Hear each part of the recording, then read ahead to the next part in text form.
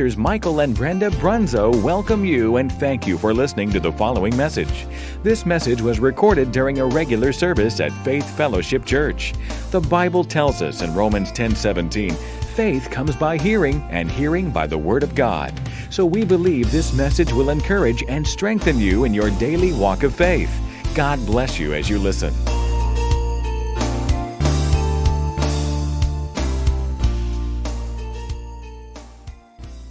Glory, glory, glory. Yes.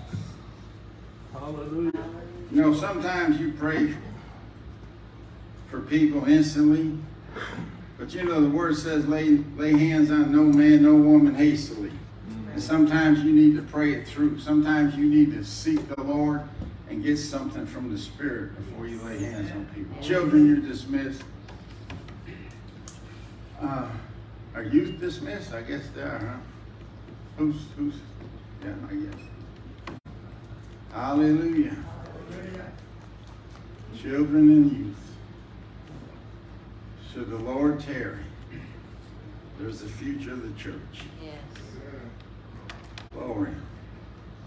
Well, we've been studying the 7 letters to the 7 churches. We started with the church of Ephesus, and we worked our way up now to the church in Philadelphia, the city of brotherly love. That's what Philadelphia means, brotherly love. Look at Revelation 3, verse 7, and we're going to see what Jesus had to say to this church, what Jesus thinks about this church. And to the angel, the messenger, the pastor of the church in Philadelphia write, these things saith he that is holy, he that is true, he that hath the key of David, he that openeth and no man shutteth, and shutteth and no man openeth.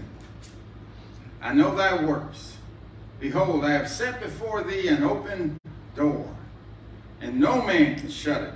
For thou hast a little strength, and hast kept my word, and hath not denied my name.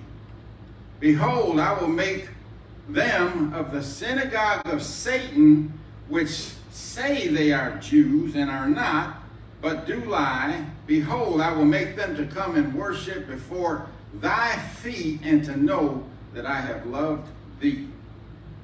Because thou hast kept the word of my patience, or some translations say, because thou hast kept the word of my patience, obeyed my command to persevere, I also will keep thee from the hour of temptation, which shall come upon all the world to try them that dwell upon the earth. Behold, I come quickly. I hold that fast which thou hast, that no man take thy crown. Hold fast, or hold that fast. Hold on to tightly that which that no man taketh thy crown. Him that overcometh will I make a pillar in the temple of my God, and he shall go out no more, and I will write upon him the name of my God, and the name of the city of my God, which is New Jerusalem, which cometh down out of heaven from my God, and I will write upon him my new name. He that hath an ear, let him hear what the Spirit saith unto the churches. One of the things I just want to mention right here is that he knows their works. And he said that to each church in the 7 letters. Every one of the churches, he said, I know thy works. He's not guessing. He's not wondering. He's not thinking about it. He knows our works. He knows everything that we're doing. There's nothing that you can do that he doesn't know about. Amen? It must be important because he said it to all 7 churches. But did you notice that Jesus didn't have one negative thing to say about this church? It wasn't a perfect church either. Not by any means. No, there's no perfect churches anywhere in the world. Never has been. I won't say never will be, because when this church meets in the sky, it's going to be a perfect church. Hallelujah.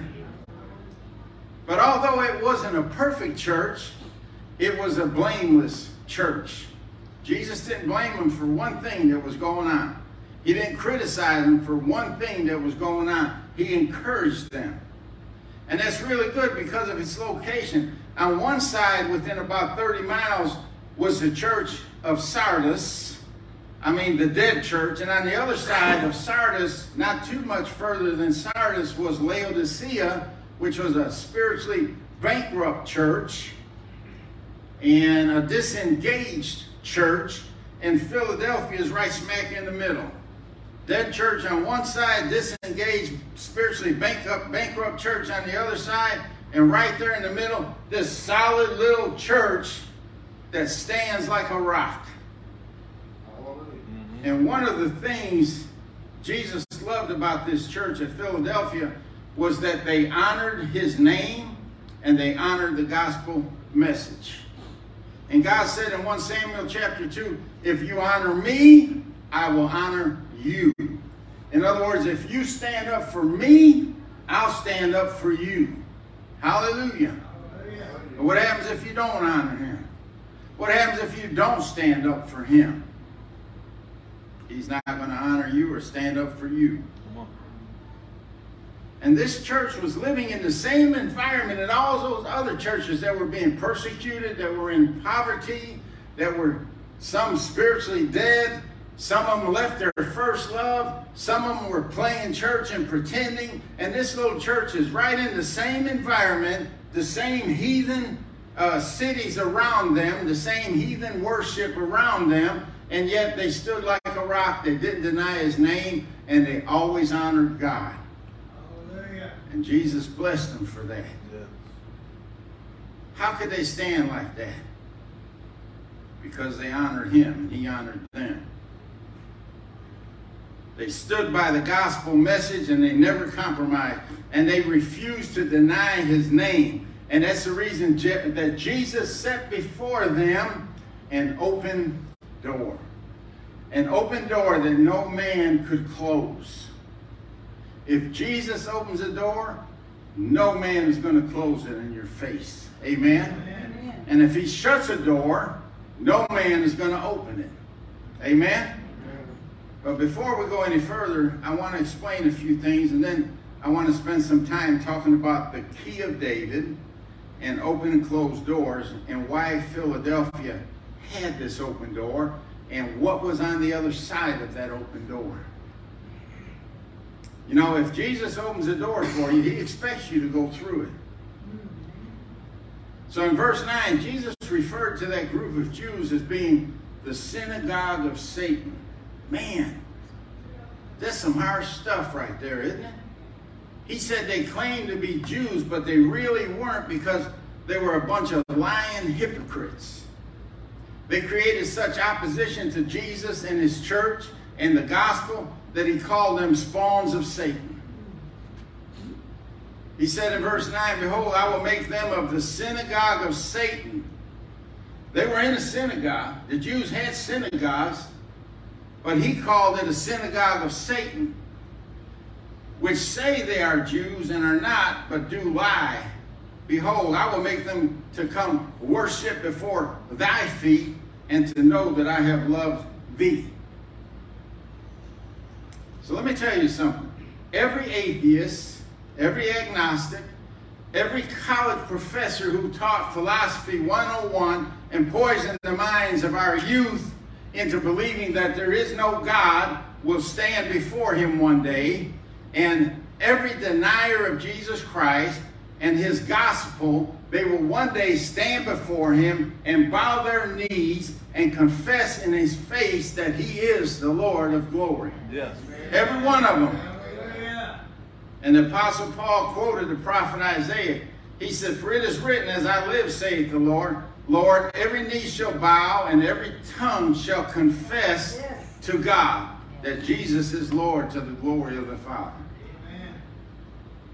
So Jesus is telling us here that if we keep his word and refuse to deny his name, he will make them come and bow down before our feet. And they will know that he loved us. Everyone ever mocked you because you witness for Jesus Christ, or anybody ever mocked you that when you tried to share the gospel with them or tell them about Jesus? Every one of them, they're going to bow at your feet one day. And they're going to know that Jesus loved you. But Jesus calling the synagogue of Satan was a really serious accusation, because the Jews' place of worship was the synagogues. I mean, they would meet there to fellowship, to share, and preach the word of God. It was church and fellowship for them, just like this is church and fellowship for us.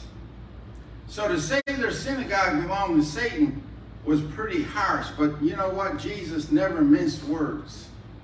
And when it comes to telling the truth, we shouldn't mince words either. We shouldn't dance all around the truth. We should tell somebody what the real truth is. And let the chips fall where they may. Oh, please don't mention this to my husband. Please don't mention this to so-and-so.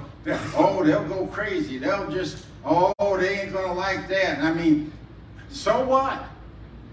Tell them the truth. Let them do whatever they want. Let them go crazy. Let them dance. Let them run. Let them stand on their head. That's not up to you what they do. It's up to you to tell the truth and not mince the words. Amen? Let the chips fall. Well, I'm worried about what they might think about me. Who cares what they think about you? You better worry about what God thinks about you. Amen. In Jesus' eyes, the eyes that John described as a blazing fire that pierces, penetrates, refines, and purifies, eyes of fire that penetrate to the very soul of man. He sees all the way through you. Eyes that see everything and miss nothing. In Jesus' eyes, their assemblies were an abomination to the God that they said they worshiped. And so they deserve to be called the synagogue of Satan. I mean, Jesus will tell you like it is. He called one woman a dog, didn't he? Yes. And you know, when Jesus calls you a dog, you start bow-wowing. You start scratching. And if he said you're from the synagogue of Satan, you're from the synagogue of Satan. Amen. Yes. And the reason he said that is because they opposed Christianity and did everything in their power to persecute Christians and stop the spread of the gospel message. And up to this point, the Jews were the Old Testament church of God. There was only one church in the Old Testament, that was the Jewish church. But when Jesus was crucified, buried, and resurrected, he started a New Testament church. And he said the gates of hell would not prevail against that church, and especially not this synagogue of Satan. And these are the same Jews that rejected him, had him crucified, and now they're rejecting his gospel and his followers. Yeah. And he don't take too kindly to that. You know, Saul was going around before he became Paul, the Apostle Paul, and he was persecuting the church. He was putting them in prison, and he was even having some of them executed. And when Jesus knocked him off that horse on the road to Damascus that day, and the light shone from heaven brighter than the noonday sun, and he said, "Who is it, Lord? Who are you, Lord?" And Jesus said, "Saul, Saul, why persecutest thou me?" In other words, you mess with his church, you messing with him. He takes it personally. And he took it personally from these Jews, the synagogue of Satan. They're false, hypocritical Jews who wanted to keep God all to themselves. We got God, let's keep them in a box. Don't share him with those outside. They don't deserve our God. We're the only ones that deserve our God. Don't go beyond these walls and invite anybody in here. And yet, they were far from God. They were hating, maligning, opposing those who would answer the call and heed the message of the gospel, and doing everything they could to persecute and destroy the church that Jesus started. Paul told us in Romans, the 2nd chapter, "For he is not a Jew which is one outwardly or in appearance, neither is that circumcision which is outward in the flesh." Circumcision was their sign of being a part of the covenant, of the Old Testament covenant. And then he said, but he is a Jew which is one inwardly, and circumcision is that of the heart. So these newfound Christians, these baby Christians that were accepting the gospel and being born again, they might not have been circumcised in the flesh like the Jews were, which the Jews thought made them better, but they were circumcised of heart, which is much more important. Because that circumcision is of the flesh is on the outside. It don't say anything about what's on the inside. But when you're circumcised of heart, then you know that you're a follower of Jesus Christ. So in other words, you can call yourself whatever you want to, but it doesn't make it so. You can call yourself an astronaut. Amen. You can call yourself a brain surgeon. You can call yourself a woman when you're a man and know it, but that doesn't make you one. And you know, today people are demanding to be recognized and called by whatever particular pronoun they feel like or choose for that particular day. But when they stand before God, they're going to be called exactly what they are, a man or a woman. And in God's eyes, that's the only two pronouns that he will ever pronounce. That's the only two pronouns that he will ever see is one man and one woman. So you can call yourself even a Christian, but that doesn't make you a Christian either. You may even be able to fool your friends, your family, your co-workers. You might even be able to fool your pastor, but you will never fool God. Because he's not looking at your outward appearance.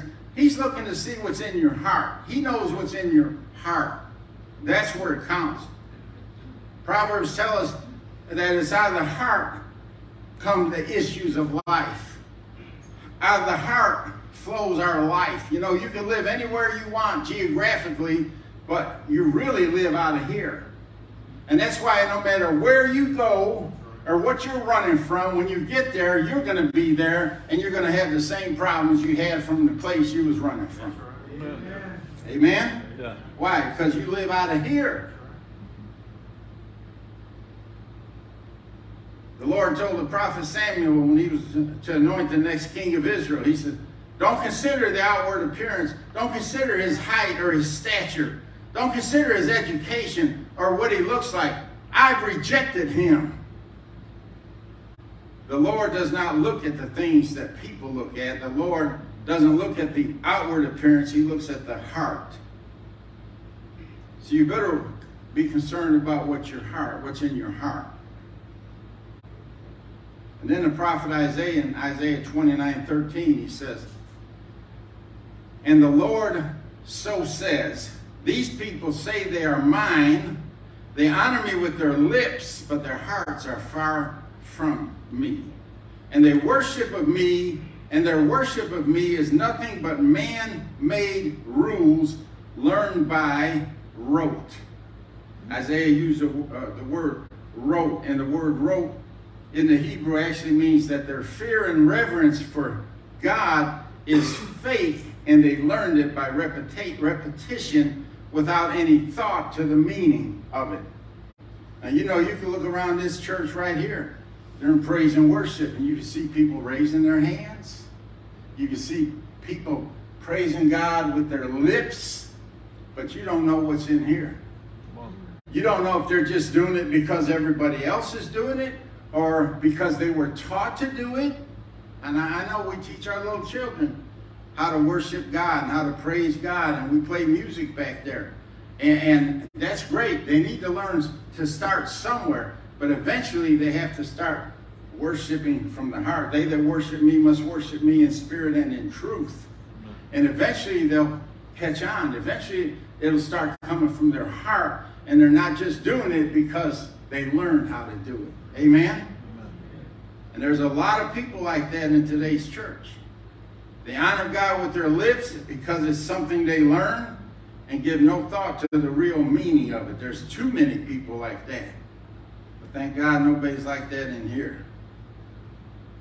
I thought that would have got an amen.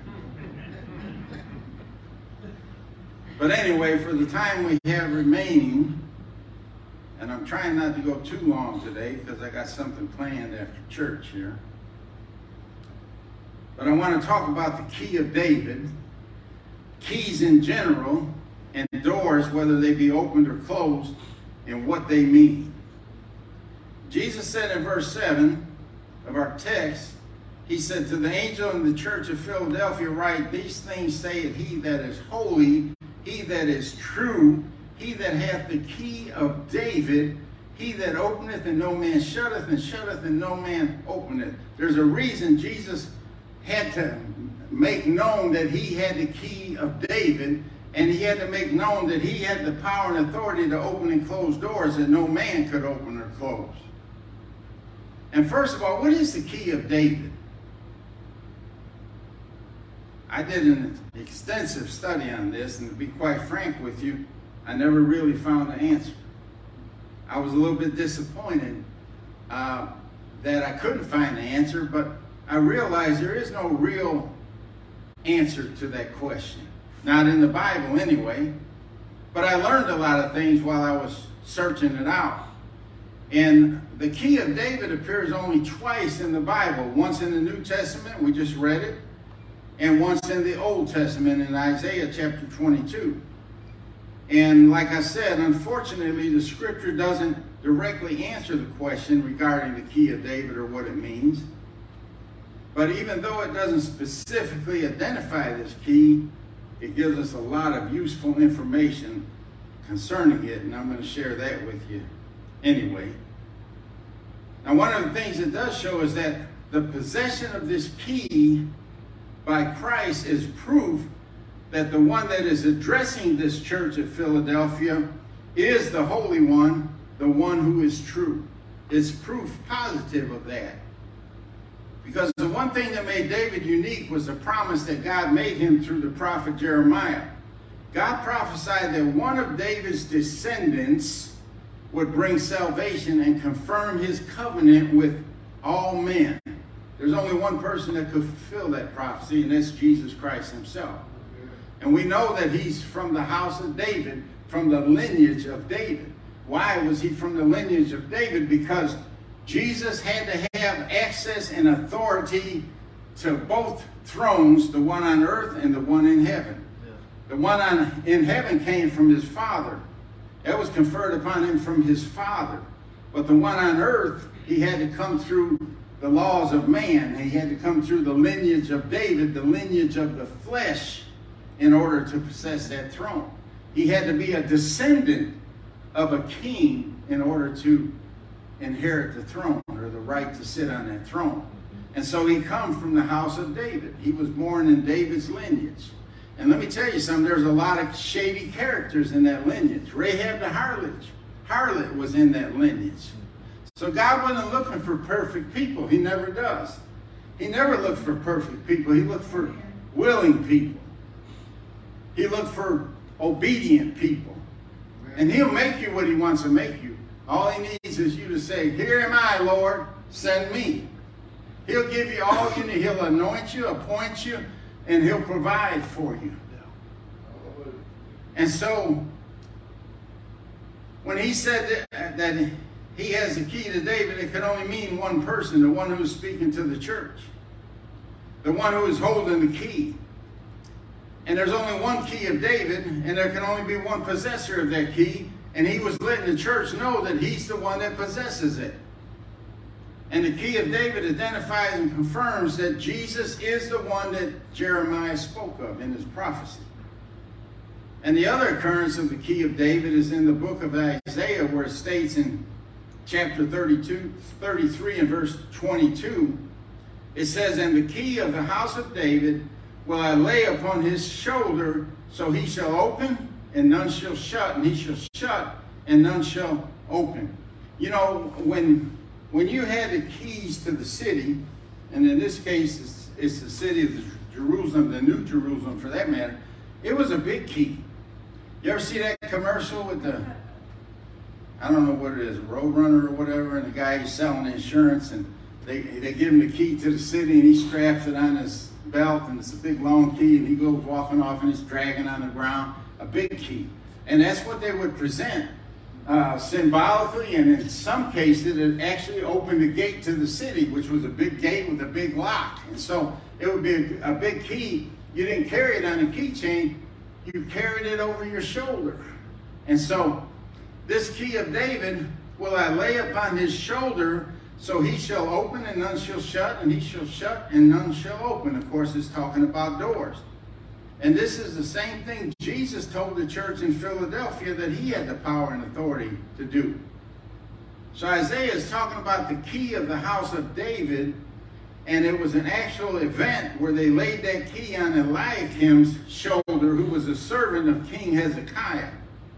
And they laid that on his shoulder as he was being promoted as the highest ranking official in King Hezekiah's kingdom. So they gave him the key to the kingdom.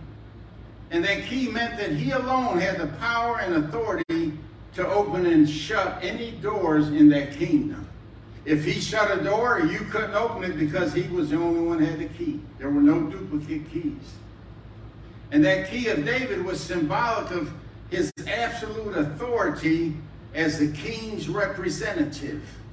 So Eliakim was actually a type of Christ.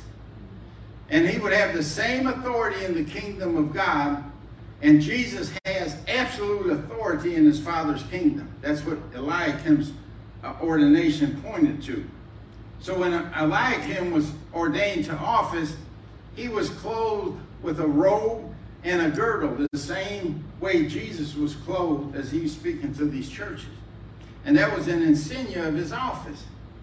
And the fact that the government was committed to him and laid on his shoulder through the key or the authority that the king gave him. So Isaiah, speaking prophetically of Jesus, said, "For unto us a child is born, for unto us a son is given, and the government shall rest where? Upon his shoulder. And his name shall be called Wonderful, Counselor, the Mighty God, the Everlasting Father, the Prince of Peace." There's no doubt about what this prophecy represented. It represented Jesus as he stood at the door of that church in Philadelphia and said, "I have the key of David. I have all authority, all power in this kingdom, and I can open and close any doors that I want to, and no man can open or close the doors that I open and close." Amen? So we might not know the exact meaning of this particular key. Oh, excuse me. We know that these keys represent power, authority, and possession and access. Because, for example, do you have a house key on your keychain? Maybe a car key, maybe an apartment key. What does that key represent? That key means that if it truly belongs to you, then it means that you are the owner of that house, or you at least have authority over that thing that the key fits and the thing that the key gives you access to. And even if you don't own the house or you live in an apartment, the key still gives you authority and control of it and everything in it. As the owner or possessor of that house, you have the right to open and close any door in that house, to lock or unlock any door in that house. Now, if I give you my key, then I'm giving you authority to my house. And I have to know you well enough to trust you with that responsibility, to trust you with everything that I own. Why? Because you have the key. And if a police officer comes up to you and says, "What are you doing at this door?" And you say, "Well, I'm going in, I have the key." The owner of the home gave me the key. He gave me authority to go in the house. That police officer has to leave you alone. Because that key is in a crowbar. That key ain't a hammer and chisel. That key represents authority and access to what it opens.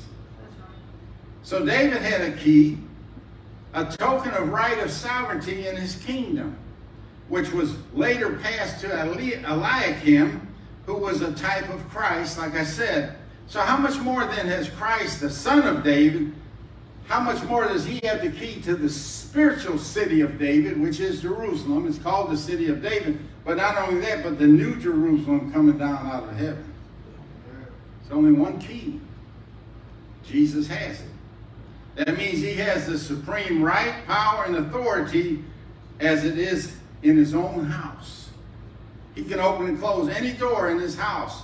He can open and close any door in the kingdom that God has entrusted him with. So he opens the same door to all that overcome in Revelation here at the Church of Philadelphia. And he says no one can shut it. He closes the door to all the fearful and unbelieving, and no one can open it. See, if you're a believer and you accept the gospel, Jesus opens the door for you. Amen. And you walk in that door, and no one can shut it in your face. But if you're an unbeliever, Jesus closes that door, and he doesn't allow you access into it. Why? It's his kingdom, it's his door, it's his key. He determines who comes in and who goes out. Amen. And so he likewise has all authority and power in his church on the earth. So he's telling us through the church in Philadelphia that everyone he opens that door to can enter in and enjoy all the privileges and benefits of his house, of his kingdom. So Jesus in the book of Revelation is said to possess several keys.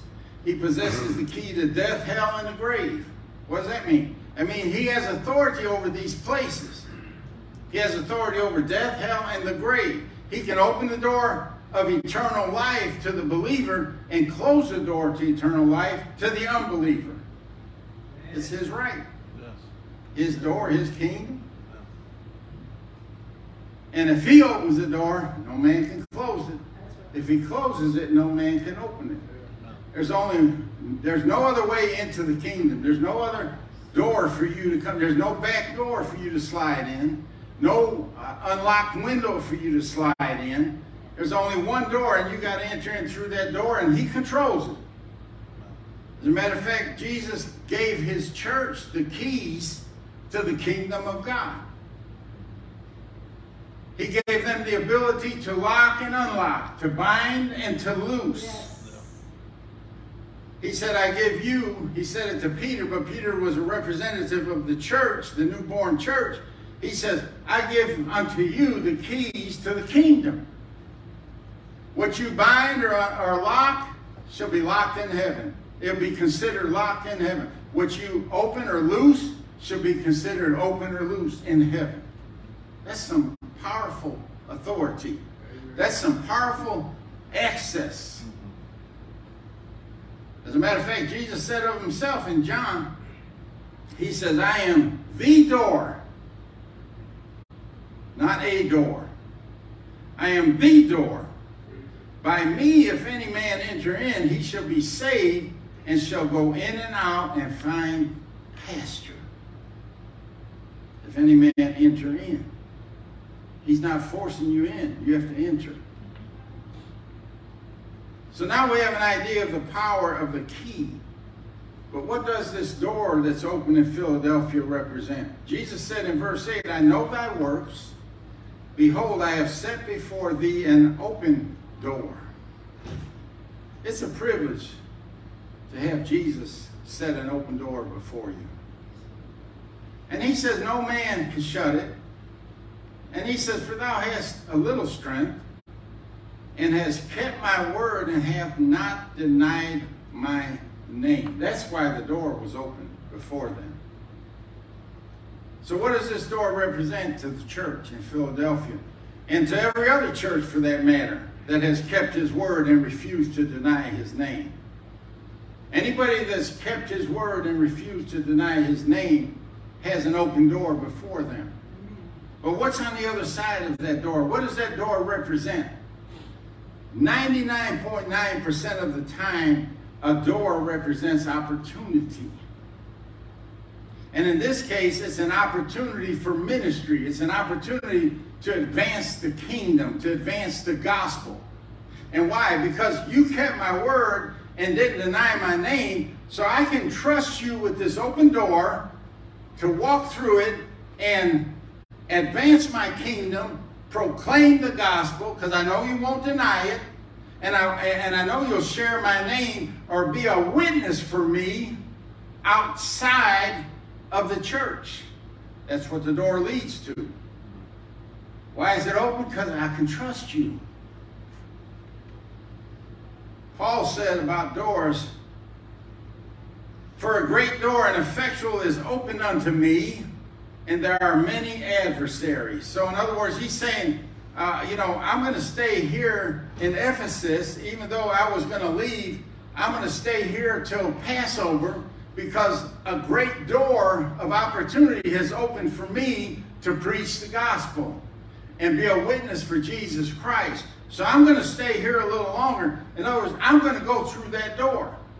That's why the door was open. God opened that door for him because he knew he'd go through it.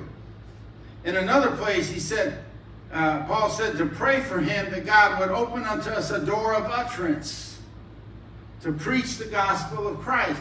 What's a door of utterance? A ministerial opportunity to advance the kingdom. Pray that a door be open so we can preach the gospel. Jesus said, for everyone that asks receives, and he that seeketh findeth, and to him that knocketh it shall be open. Knocketh on what? A door. A door. If you knock on it, Jesus said, I'll open it. And he said in Revelation 3:20, this is one of the most famous doors that we know of. There's artwork depicting this door and Jesus standing at it knocking. And if you look at the picture, if you look at the painting, you'll see there's no doorknob on the outside. That's because it can't be opened from the outside. It can only be opened from the inside. So when he's knocking on the door of your heart, you're the only one that could open it and let him in. He said, if you let me in, I'll come in and sup with you. And to have supper with you or to sup with you or to share a meal with you means that he'll let you into his covenant. He'll become a covenant partner with you because that's part of the covenant ceremony is to share a meal. These doors all represent opportunities. Just Google a search in your Bible app if you have one or YouVersion and put in doors. And there's plenty of doors to look at. But this is the only church that Jesus opened this door to for the advancement of the gospel. I wonder why. He didn't open any other doors for any of the other 6 churches. Just this one. And I thought maybe it's because this is the only church that he knew would step through it. Maybe it's because this is the only church that kept his name and kept his word. And he knew he could trust them with this door of opportunity. And that door, like I said, it represented opportunities to witness and advance the kingdom of God. Can he count on you to step through it? If he opens it before you, can he count on you to step through it? You say, well, what if I don't see an open door? Well, Brother Darrell said in his message a couple of weeks ago, if there's no open door, stand in the hallway and praise him till one opens. Amen. Amen. You praise him long enough, you desire for an open door, and he'll open it. There's two reasons that there isn't an open door before you. Number one, you haven't knocked on any. You haven't asked for one to be opened. If you ask God to open the door for you, he'll open it. Number two, God knows you won't step through it. That's why you don't have an open door. He knows if he opens the door before you, you won't step through it. It's all right. Don't shout me down because I'm preaching good. I'll amen myself. But every one of us should be praying for a door of opportunity to witness to someone. And I'm not talking about you walking up to someone on the street and asking them if they know Jesus. Unless the Holy Ghost tells you to do that, then you do it. Sometimes you need to knock on a few doors. And I'm not talking about the door to someone's house or apartment either. Again, unless the Holy Ghost tells you to. But let's say you're talking to a co-worker or anyone else for that matter. Now you've been praying for an open door. So you're talking to this co-worker and all of a sudden you get this unction on the inside. Ask him this question. Hey, would you be open to talk about eternal things or spiritual things? Would you be open to talk about that? And they're going to tell you one or two things. Sure, I don't mind. What's that? Open door. Or they'll say, no, that's kind of personal to me, and I really don't care to talk about those things, you know. Closed door. Move along. Don't waste your breath. Door closed. You know, Medea used to say, cha-ching. What'd that mean? Locked up. Closed door. That's the way it is when you talk to people. You know immediately if they're receiving what you're saying. And that's why Jesus said, don't cast your pearls before swine. Why? Because swine have a closed door. They're just going to bounce off the door and roll on the floor, and then they're going to stomp them and run into you. So, you know, we have an open door before us, or we don't. If you have an open door, man, hit them with the gospel. Where do you think, if you died today, hypothetically, where do you think you would spend eternity? Bam, you're on your way, baby. You are witnessing for Jesus. He's got to answer you now. And he'll either say, I really don't know, which means the door is still open, so you keep walking. Or he'll say, I don't want to talk about that. Bam, door closed. Move along. You're not going to get anywhere to him. You can talk to your blue in the face. You know, Pastor and I counsel with people all the time. And they come to us for the counseling. They come to us for advice. So if they come to us, their door is open. Because they came to us. So we feel like we have a right to speak into their life. And you can tell as you're talking to them, you can tell that they're receiving it, they're thinking about it, they're listening, and the door is still open. You keep talking.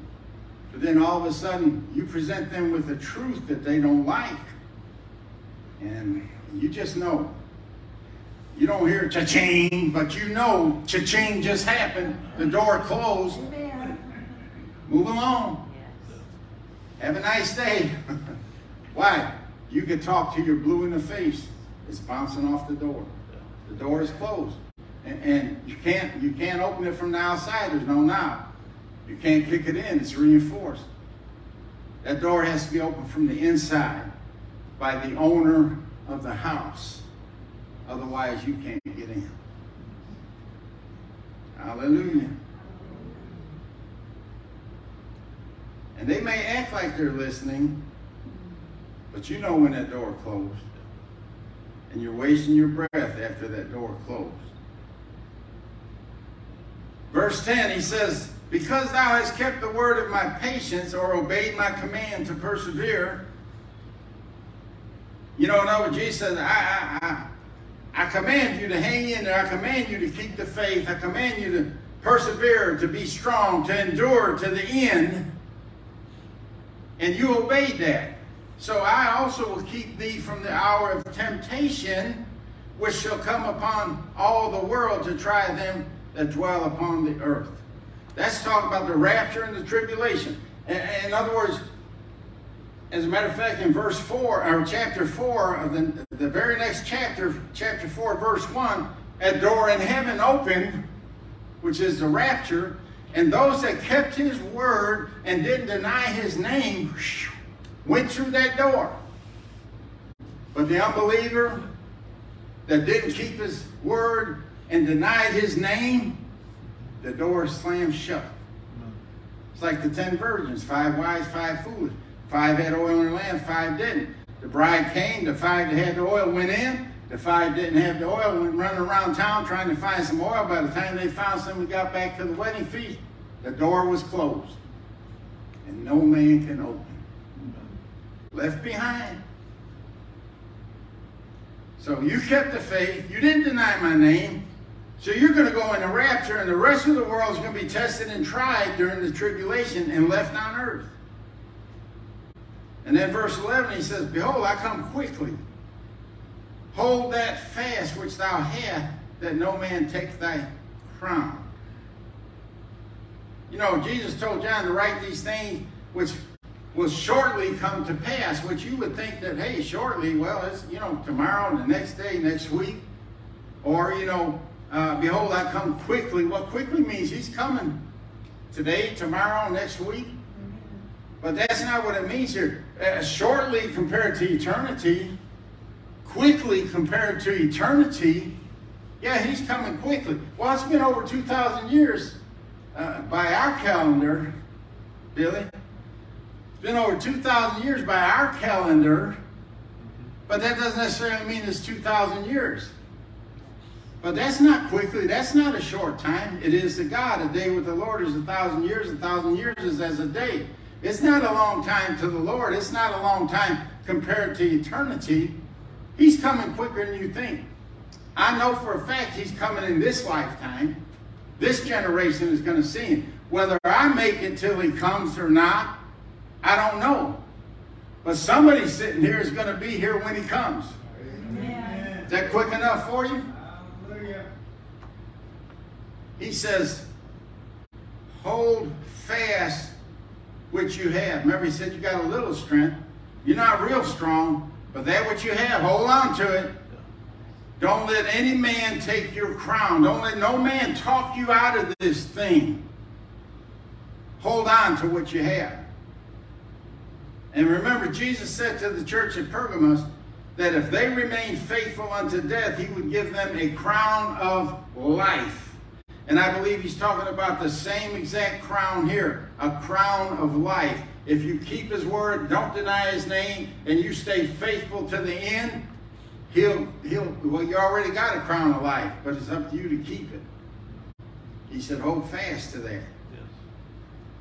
Then verse 12, he says, him that overcometh will I make a pillar in the temple of my God, and he shall go out no more. He shall go no more out, and I will write upon him the name of my God, and the name of the city of my God, which is New Jerusalem, which cometh down out of heaven from my God, and I will write upon him my new name. Hallelujah. God's got a new name for you.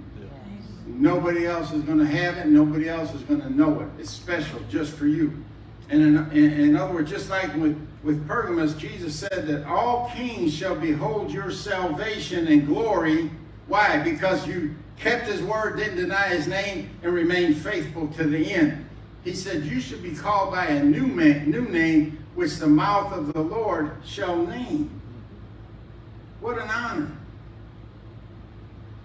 And then he says, I'll make you a pillar in the temple of my God. And have a new name. I'm going to be a pillar in the temple of God and have a new name. Amen. You won't call me Pastor Mike. You're going to call me what Jesus calls me. I am who I am because I am. I want to be what he calls me. Amen? Amen. See, once you've kept the faith, shared the gospel, stepped through those open doors that he provided for you, you'll be fixed and unmovable in God's kingdom. Amen. Hallelujah. Hallelujah. I want to close with this illustration I found on the internet. It fits really well here. Brother Darrell, you might know him. Patty White Queenie, you may know him as well. But he was a Marine by the name of Chesty Puller. You know him, Brother Darrell? I'm sure you heard the story. But he rose from the rank of private to lieutenant general. Now I'm telling you, in the Marines, that's a bad dude. He saw combat in numerous conflicts. He was in the service 37 years, so he saw quite a few wars. And so he saw combat in numerous conflicts, and he earned an unprecedented, which means that nobody else has ever done it to this day, an unprecedented 5 Navy crosses, a distinguished service cross, and a silver star.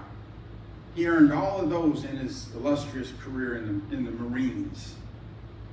Now, the Navy Cross is the nation's second highest military award for valor in combat, second only to the Medal of Honor, which is the highest honor our country bestows on a combat veteran.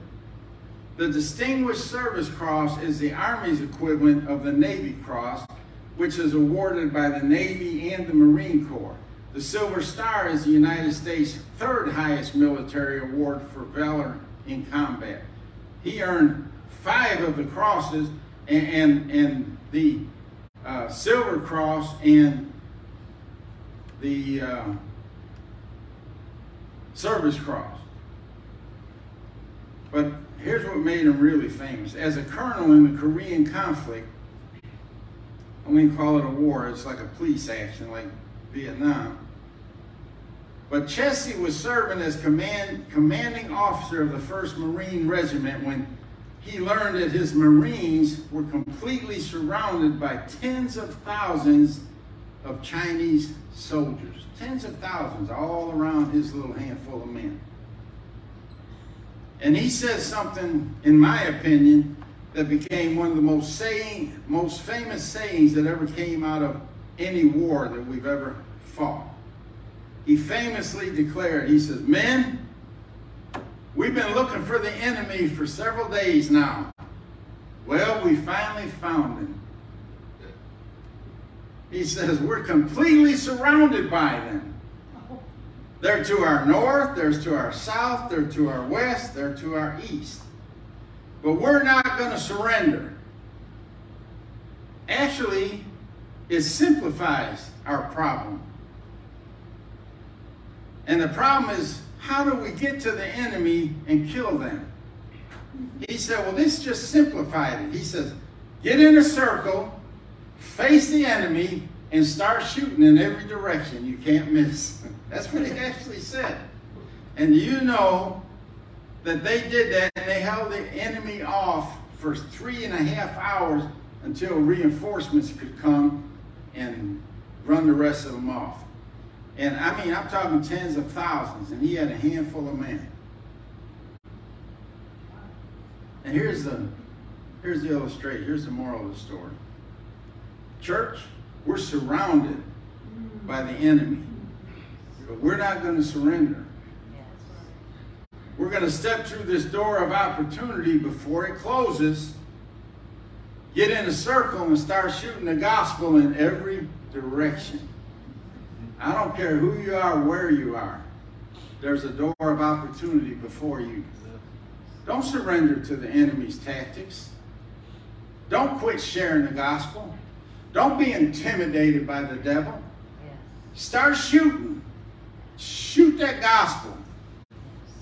Pastor Ed always talks about word bullets, gospel bullets. Start shooting them those word bullets and those gospel bullets in every direction. You may hit a few, you may miss a few. Just keep shooting. Keep turning, keep shooting. They're all around you. They're not in your circle. They can't get in your circle. The enemy can't get in your circle as long as you're about the Father's business, shooting the gospel bullets. Amen. Amen? Hallelujah. Hallelujah. Let's pray. Father, we thank you for doors that are open and even doors that are closed in our life. Because if you close it, we don't want to step through it. And we know no man can open it, so if it isn't opened by you, we're not walking through it. But we want to take advantage of every door of opportunity you've ever opened to us. Not just for ministerial opportunities. Sure, that door for the Church of Philadelphia was to go out and preach the gospel, to be missionaries. Matter of fact, that's what the church was known for. It became a missionary church. It was known for its powerful and strong witness. And thank God for that. And we should step through that door every time you open it for us. But you also open doors of opportunities in our personal life for new jobs, new places, new cars, new things. There's all kinds of doors of opportunity that you open for us. But God, let us be able to discern the difference between a door that was opened by you and a door that was opened by the enemy. Let us know of a certain that this door is a door that you open. And if we know it, we're going to step through it. When we get the confirmation from the Holy Ghost, we're going to step through it. I don't want to be one of those people that have shut doors before me all my life for the simple reason that I won't step through them if you open them. Or for the simple reason that I never knocked on any, God. And if a door is open, I'm going to knock on it. And if it's you, I'm going to expect it to open. and I'm going to step through it. If it's not you, I'm going to expect it to stay closed because I know you got my back and I know you're watching me, and you're not going to let me step through the wrong doors. So I thank you for that discernment. I thank you for the courage that Chesty had to form a circle and start shooting in every direction until victory came. Hallelujah. That's what we want to do. Lord, we want to shoot in every direction the gospel, witness in every direction until we hit the enemy and turn them around and bring them into our army, and bring them into our fold. Thank you for that. We give you glory and honor for it. In Jesus' name, amen. And amen. Hallelujah.